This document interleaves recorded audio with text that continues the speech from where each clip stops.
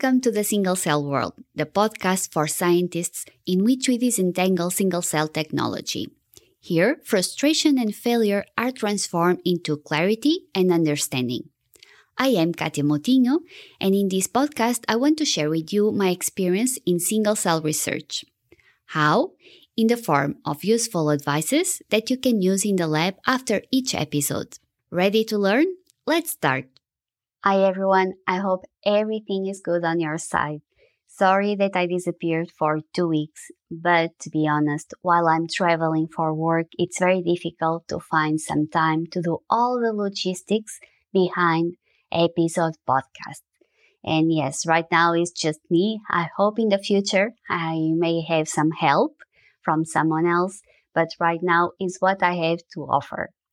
But anyways, let's start today's episode, and today I will talk about the different single-cell mRNA assays, mRNA, messenger RNA. So let's start with the basics. What is mRNA? What is RNA? I know that most of you already know this, but just in case there is someone new that doesn't know, that it's okay. We don't know everything, so I want everyone to be at the same page. And I will give the example of our cells. So we have our cells that have the cytoplasm and the nucleus. Inside the nucleus, we have our DNA that contains all the information that our cells need to constitute an organism, as they had this information when we start developing, or also to, for example, repair our organism. Important to refer that there is also DNA at the cytoplasm, but here inside the mitochondria. But this will be something to talk in other moments. So the DNA information is like a code that will be transcribed by a certain machinery. Like, let's imagine if we have a computer deciphering this code and transcribing it for a more understandable language. This language will be the RNA. Some of these RNA, what we call coding RNA or messenger RNA, will be after read by a different machine. Let's imagine here that we have a robot and the message will be translated into proteins. How does this work? Let's imagine that these robots, they will need to build an object. And when the robots start reading the messenger RNA, and they will read each 3 letters, they will start from one part of the messenger RNA that we call the 3' region. Here, the first word will give the order for the robots to put initial piece. This piece we call amino acids, that are the pieces, different pieces that will constitute the proteins. So the first amino acid, the first piece will be always the same, is the starting point. After that, depending on the messenger RNA molecule, there will be different pieces added, and like this, at the end, the robot will build an object, a protein. Besides the messenger RNA or codifying RNA, we also have other type of RNA, that is what we call the non-coding RNA. These RNAs will not be read by any robot, the non-coding RNA. They are more kind of independent and they have different functions at the cell, like for example, inactivate the messenger RNA. Okay? So let's focus today at the coding RNA or messenger RNA. This is the RNA that is transcribed from part of the DNA, and these sections of the DNA from where the messenger RNA is transcribed by the computer, let's say, in a more understandable language, are the genes. So if they are present in a cell, it means that those genes are being expressed in that cell. And this is what we want to study, what genes are being expressed into messenger RNA, and after we assume that this messenger RNA will be transformed into proteins. Spoiler alert, sometimes it is not like that. The messenger RNA, the mRNA, is lost in the way. And this is why it is extremely important to validate single-cell RNA experiments. And, for example, one way of the mRNA being lost is if we have, after the mRNA is transcribed, there is a non-coding RNA that will also be transcribed, and it will inactivate directly this messenger RNA. There are other ways of this mRNA to disappear, to not arrive to the protein state. And again, we need always to validate our experiments. Concerning the single-cell mRNA experiments that we can do, we have different types of assays. For all of them, the goal is to study gene expression. Some people say also to study the transcriptome of the cells. I don't like so much this nomenclature because transcripts we can have for messenger RNA but also for non-coding RNA. All of these together is the transcriptome. So I rather prefer that with these assays, single-cell mRNA experiments or assays, we can study gene expression. So we have experiments where we can get information from the complete molecule of messenger RNA, or we can also say the full transcript of mRNA. These assays are ideal when we want to study isoforms.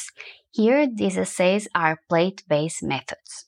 Then we have the ones where we only get information about the 3' region of the messenger RNA. This is the initial region where the robots that I mentioned before start reading the information. So we get information of this region, the initial part of the messenger RNA. And yes, if you are thinking, is this enough for us to detect what gene is being expressed? Yes, it is enough. These experiments are the most sensitive in terms of number of genes detected per cell. And here we have plate, micro, nano, or pico, or even droplet-based technology. Finally, we have the 5' assays, where we get information about the 5' region of the messenger RNA. This is the final part of the molecule of messenger RNA. These assays are ideally, you must use them to do immune profiling studies. What is this? Well, I will try to explain in a simple way. When we are infected, some cells from our immune system will get closer to the invader and they will attack them. They want to inactivate this invader. How do they do this? Well, they express specific proteins or receptors at their cytoplasmatic membrane. These are called the antigens. And most part of the times, these cells will end up with this infection. Whenever the invader infects us again, our cells will be already prepared to attack faster, since some of our cells, of these defense cells, are already expressing these receptors, these proteins. B cells and T cells are the responsible cells for this layer of defense, and because of that, we are always super interested in studying them. More specifically, their receptors, because this is what will change from invader to invader. So the difference between the receptors of all our T cells or all our B cells is just in one part, okay? And this is what we call the VDJ region. V stands for variable, D for diversity, and J for junction. This VDJ region is at the 5' region from a messenger RNA transcript. So this messenger RNA that after will give rise to a protein that in this case will be the receptor, the antigen. And this VDJ is what we want to study. So this is why we need to use the 5' assays. And here we have micro, nano, pico, or droplet-based technology. So now as a summary, because we are almost finishing, we know that for the coding RNA or messenger RNA, we have 3 types of assays. The ones where we get information from the full length of the molecule of messenger RNA, the 3' region, or the 5' region. With all of them, we can study gene expression. Messenger RNA gene expression. However, the 3' are the best ones in terms of sensitivity, more genes detected per cell. In the case that we want to study isoforms, we should perform a full transcript assay. And in case we want to study B cell and T cell receptors, we must use a 5' assay. So this is everything for today.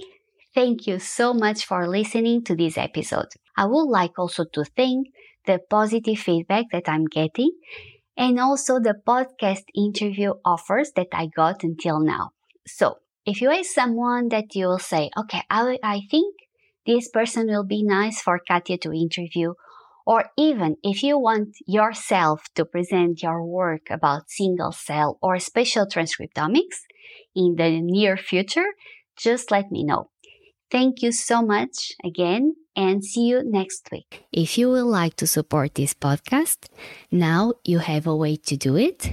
I will leave also the link where you can pay me a coffee. So thank you so much for listening to me and see you next Monday. Thanks for listening to the Single Cell World podcast. If you think it was useful or you learned something new, please spend some seconds rating this podcast on Spotify or leaving a comment on Apple Podcasts. It will make me super happy.